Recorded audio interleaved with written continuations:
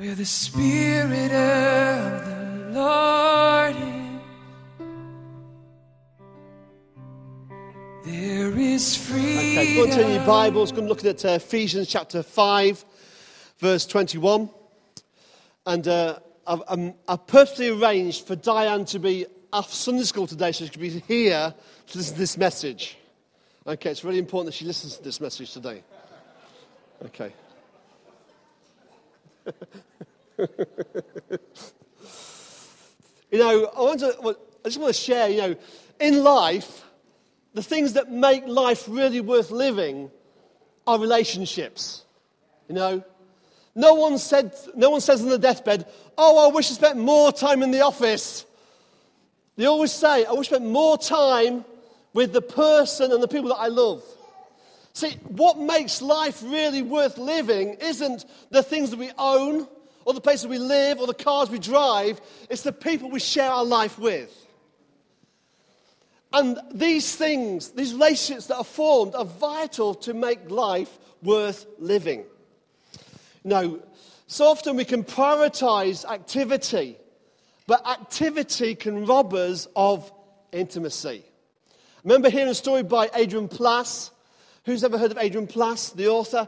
Right, he was involved in ministry, and one day he was out and about, rushing around from here, there, and everywhere, and he comes home and he finds a note next to the telephone. It says this: "Family in crisis. Meet at Little Chef at 5:30. So he rushes down to find his own wife and children there at Little Chef. He says, "What are you doing here?" And they said, "We are the family in crisis." Because you've been so busy doing lots of things, you've forsaken your relationship with us. And I want to just say, as men particularly today, we can be so focused on achieving, on trying, on moving forward, and forget the most important things in our lives. Whether you're a father or husband, whether we're together as husband and wife, these things are so important in the heart of God. Freddie Mercury, the lead singer of Queen, used to say this. He admitted in an interview shortly before he died, he was a desperately lonely man. He said, "You can have everything in the world, but still be the loneliest man. And that's the most bitter type of loneliness. Success has brought me world idolization and millions of pounds, but it's prevented me from enjoying the one thing that we all need, a loving, personal, ongoing relationship." See, we were designed today for friendship. We were designed for relationships. We're not designed to live on our own. It says in Genesis chapter 2, verse 18, God says, "It is not good for man to be alone." Isn't that great? See, God has designed us for community. God has designed us for family. And these relationships are vitally important to the heart of God. See, when we see God not in isolation, but see God as Father, Son, and Holy Spirit. The very DNA of relationships is imbibed into the heart of God. And we need to make sure that our relationships are reflecting His relationship with us. See, we are never closer to God than we are loving and giving ourselves to others. When we are giving of ourselves to others, that is where we are the most closest to God. When we are reflecting His heart and His love into our world. But because of that, we find relationships are hard work. Who finds relationships easy? Fantastic. Because of the heart of God, the most important things are often the most challenging. Someone said to me, "To love the world is no chore. My problem is the one next door." It is strange that the ones who are closest to us can hurt us the most. The ones who are closest can cause such tension in our lives. But it's in these moments when their true character is revealed. I was speaking at Nigel and Jane's wedding a few weeks ago, and I said, a great wedding is about finding the right person. But a great marriage is about being the right person. In all our relationships, it's not about the other person, it's all about us. And allowing God to change our hearts, to reflect, to remold us and reshape us into His image, that we can be like Him. Is that right? Ephesians chapter 5. Let's turn there in a moment. Before we turn, I just want to say, we're going to talk about relationships for the next half an hour. And I've been married for 22 glorious years. That's my perspective. For another, ask Diane what she thinks. But you know, I still recognise that after 20 years of marriage, I've still got my L plates on. Huh? Is it 20 years? Really? Just erase the tape. After 20 years of marriage. That's terrible, isn't it? So we're all learning. And in life, we don't ever become experts. We just become learners. We've just learned a little bit more. Let's turn to Ephesians chapter 5, verse 21. It says this, and this is why Diane has to be here. Submit to one another out of reverence for Christ. Wives, submit yourselves to your own husbands. Hallelujah. As you do to the Lord. For the husband is the head of the wife, just as Christ is the head of the church, his body, of which he is the Saviour. Now, as the church submits to Christ, so also wives should submit to their husbands in everything. We'll just skip the next bit.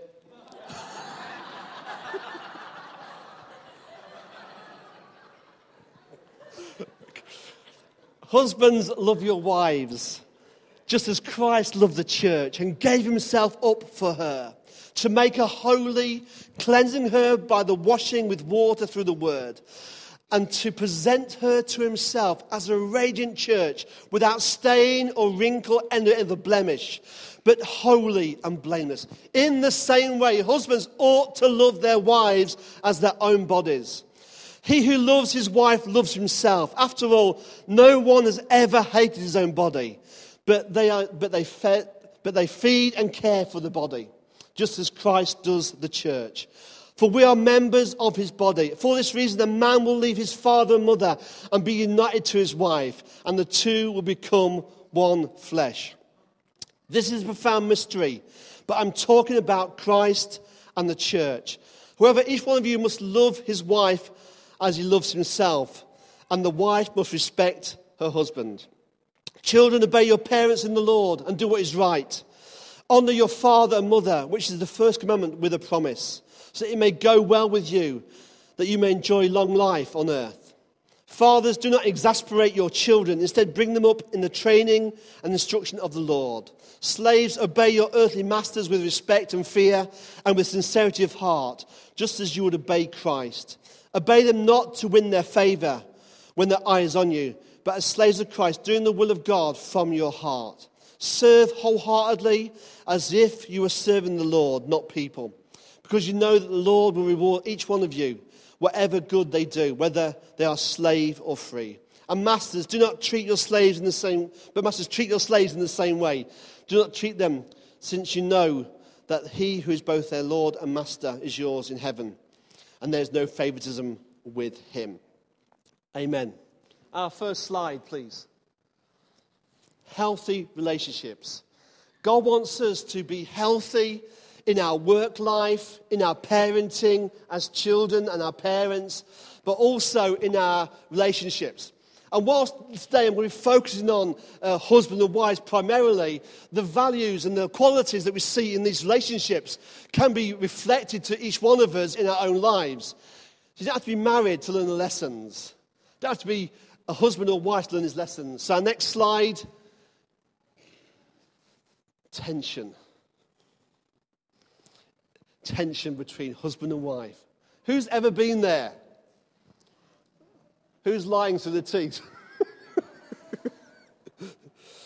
See, Paul sets this overarching theme for this whole conversation in Ephesians 5:21. It says, submit to one another,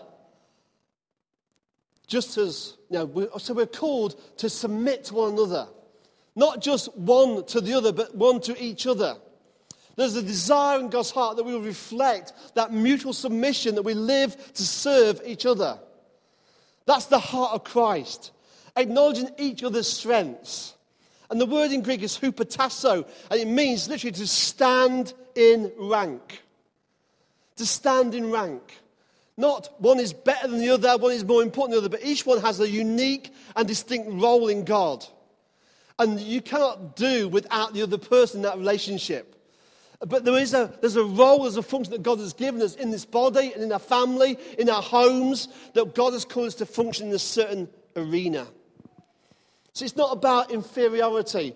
I'm in submission to someone, therefore they are more important than I am. It's not that case at all. We are here to serve one another. Each one has a unique function that God has given us. We have to move into that function.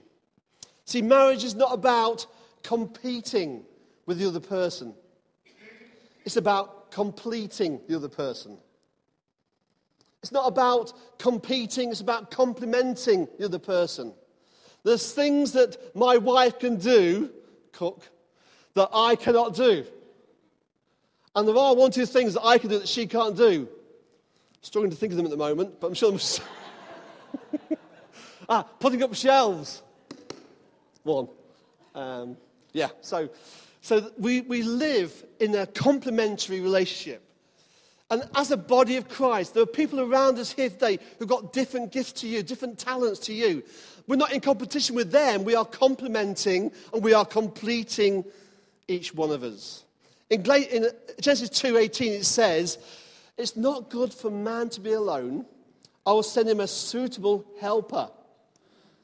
Suitable helper. Who needs a suitable helper?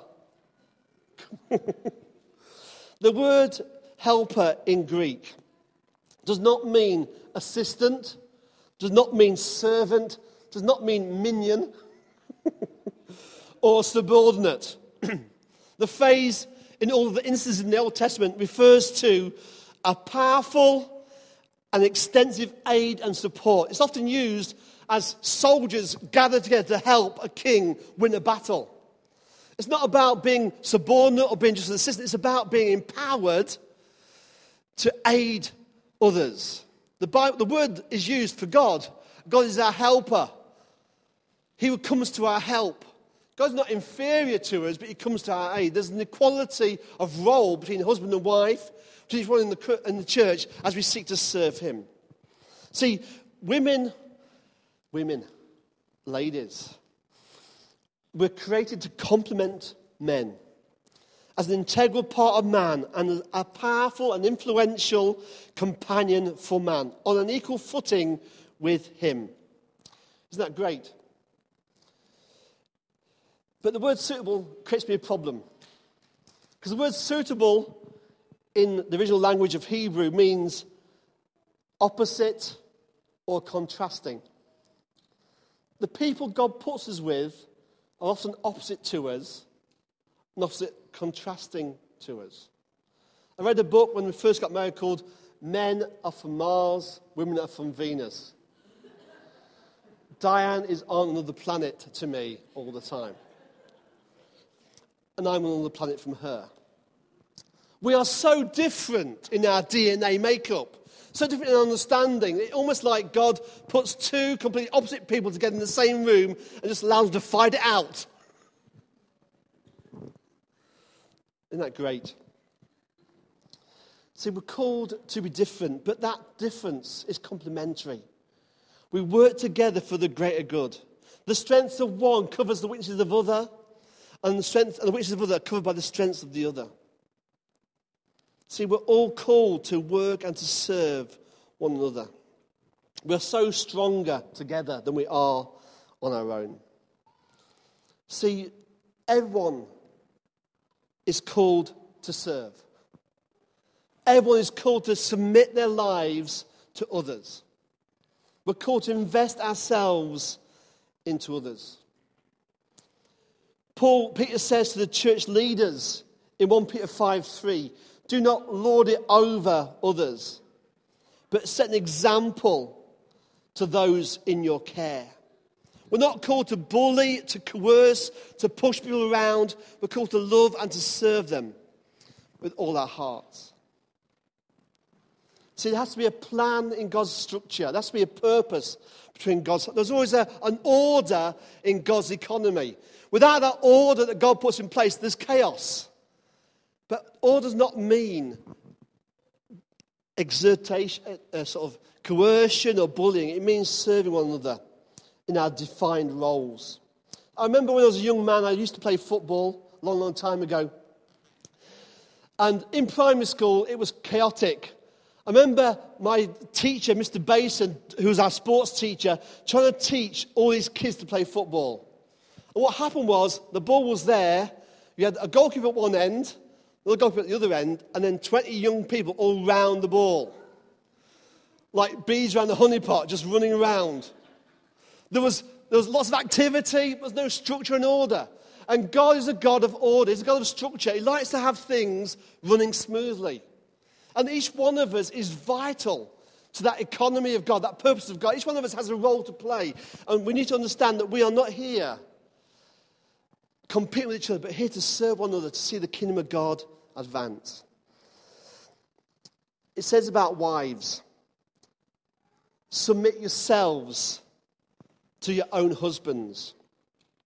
The word submit yourself is a voluntary decision to choose to submit to someone else.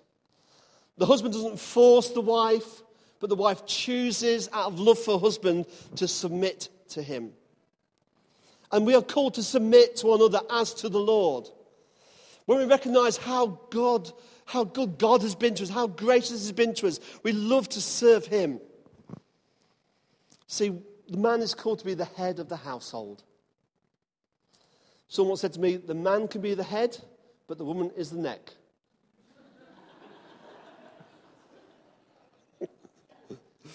See, head is about authority. There has to be an actual order to our lives. So how does this work out in a normal life? Me and Diane, we are an equal partnership. We talk about the problems we face, we discuss it, and we come to a decision together about the way forward. If we do not come to a decision together, and the decision has to be made, because time's running out, someone has to make a decision somewhere, that is my responsibility. If things go wrong, it's my fault. But as a husband, I take responsibility for the spiritual health and direction and life of my family. And Diane helps me greatly in that cause. But at the end of the day, God looks to me as a man to take the decisions and to lead the family forward. It's not easy. But the woman isn't called to simply blindly obey a husband. See, in Ephesians chapter 3, in Ephesians chapter 6, women are called to submit. But in Ephesians chapter 6, children obey and slaves obey. But women are not called to obey blindly, but called to work in partnership with their husbands. See, but as a husband, I'm not just leading my wife, I'm serving her. And as Christians, we're not here to lead others just, but leading is intricately entwined with serving. Remember, Jesus says in John 13, I am your Lord and Master, yet I stoop to wash your feet. This is an example of husbandry. We're not here to boss people around. We're here to serve and bring out the best in those around us. The heart of God has never been about coercion or bullying or control. It's always about serving. And the woman and the wife should respect her husband. But the husband should also honor and respect his wife. See, without respect, foundations can't be formed. Without respect, nothing lasts a long time. I want to encourage us as a church to begin to honor one another, begin to submit to one another, begin to serve one another in love. Let's turn to our next slide, please. What a nice slide. Husbands, love your wives, just as Christ loved the church and gave himself up for her, to make her holy, cleansing her by the washing with water through the word. As Christian men, we are called to love our wives as Christ loved the church. The question is, how did Christ love his church? He came to die upon the cross to redeem her, to restore her, to make her whole. And this is the sacrificial heart of a man, the sacrificial heart of a God-filled man. That we're not here to bully ourselves and to rule our home. We're here to serve and to invest our lives into others. See, there are 3 words for love in the New Testament. No, there are 2 words for love in the New Testament. 1 word in classical Greek for love, called eros. It's interesting to see the distinction between these 3 words. And you've probably heard this before, but I'll just recapitulate for a second. Eros is the love of attraction. It's based on the human side of our nature. It has in it that desire to get. I've got to have her. I've got to have it. I want him or her for myself. It's about desire. It's about attraction. It's about a hunger for that person to be owned or to be loved by you. It's based in the flesh. That's eros. The second one is phileo. It's love of affection. And it's often about that gushing emotion that we have. Those emotions that we feel where we're put off our food because we love someone so much. We can't think, we can't eat because of this amazing love. It's the passionate, natural inclination of the soul to love someone. But that affection can be affected by our emotions and thoughts and circumstances. It's based on the soul life. But the third one of love is called agape. It's the love of action. It's the love of giving. Love as an active direction of the will. It is unselfish and seeks the best good of its object. It's based in the will of a person. It's based in the spirit of a man. I remember when I first met Diane, I very romantically said to her, love is not a feeling, it's an act of the will. That impressed her, ladies. That really impressed her.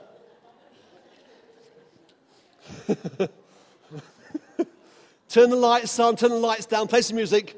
It's an act of the will, sweetheart.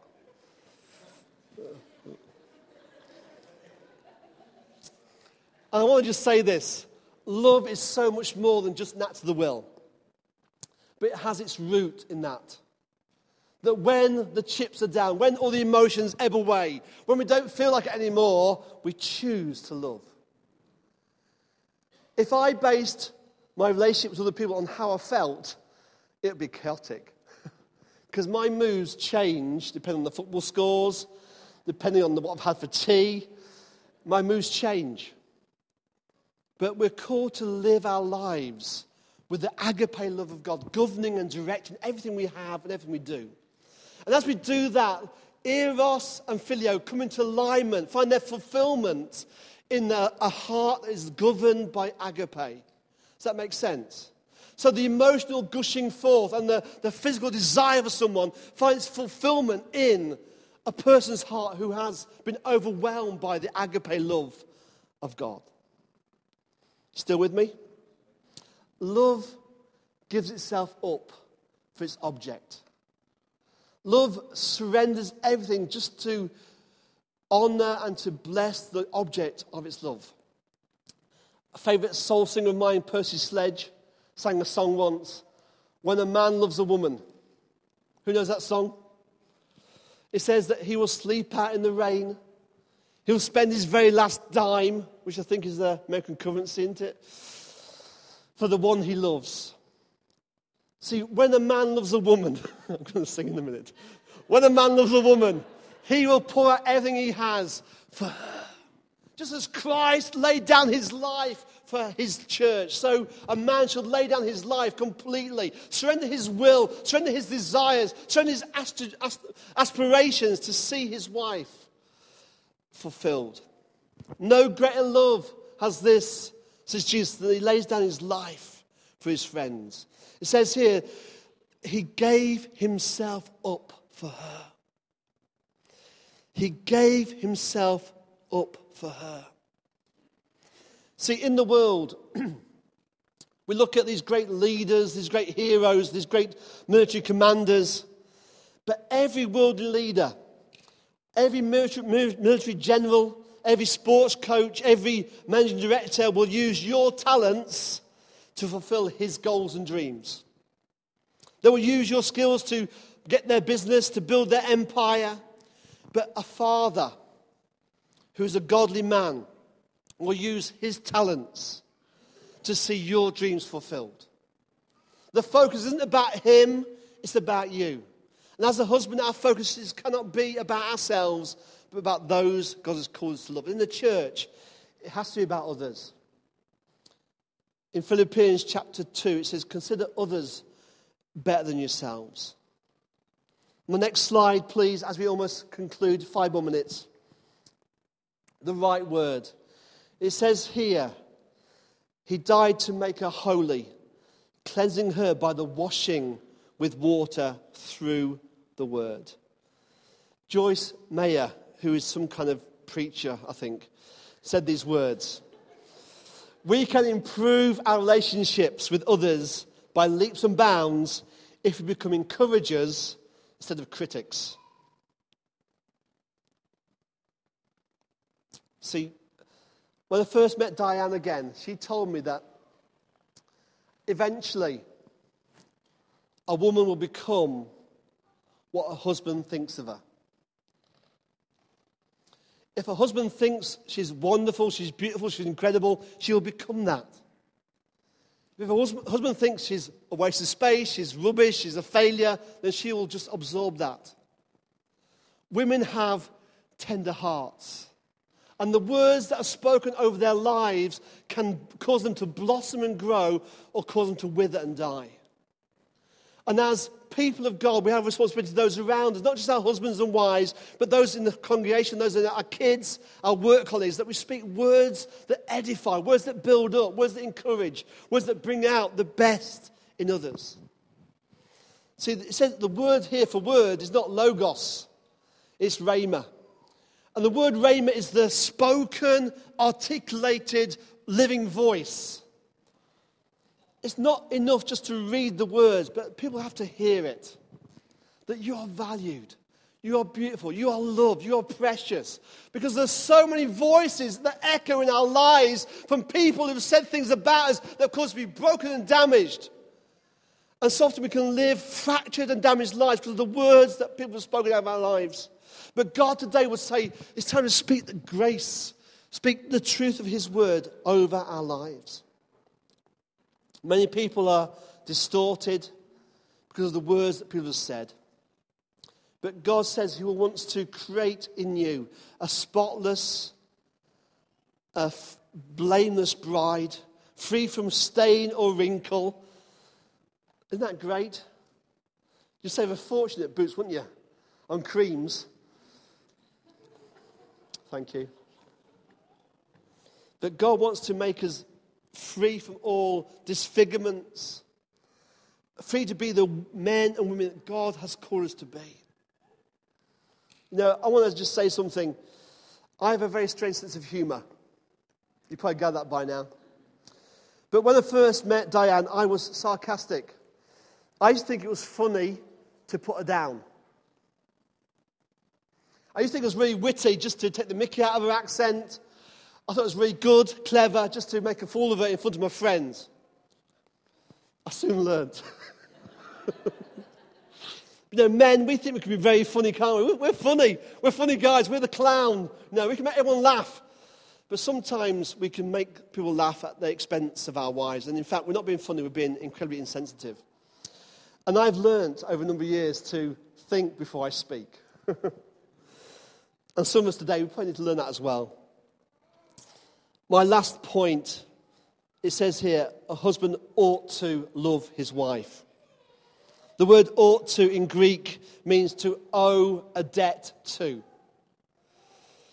We owe our spouses a debt. We owe our wives a debt. We owe each other a debt. And if we're not loving them as Christ loved us, then we are doing them a disservice. We need to put them first above ourselves. And we need to feed and care them and support them and just show them how much we love them. Today, We can prioritize everything else in the world apart from the relationships that matter to us. I want to just say the most important ministry you'll ever have isn't Sunday school leadership, isn't preaching, isn't leading a church, it's your family. If you can't lead your husband and wife and family well, you never lead the church well. And God looks not at the big profile stuff, but the small things that take place behind closed doors. Because that's where the rubber really hits the road. That's church people today. We need to make sure that Christ is Lord, not over just our Sunday service gatherings, but every moment of every day, every decision, every conversation. Like I said earlier, I've got my L plates on, and I see no signs of them being removed in the near future. But God says he wants them to be joined together, that the two become one. And in Greek, that means to be glued together. And our last slide is cute. Thank you. It's only as we stand together, husband and wife, family, church, that we can face the future. I don't want to face this future on my own. I need people around me, and you need people around you as well. And what the devil does, he wants to isolate you from those around you. Before anyone leaves a relationship, they get isolated emotionally. They withdraw, they distance themselves, and they disappear. If today you're tempted to withdraw, you're tempted to isolate yourself, just stand against it and find someone to pray with you, to cry with you, to stand with you, to face this future together. Shall we stand to our feet? Lord Jesus, today we thank you for what you've done on Calvary for us, Lord.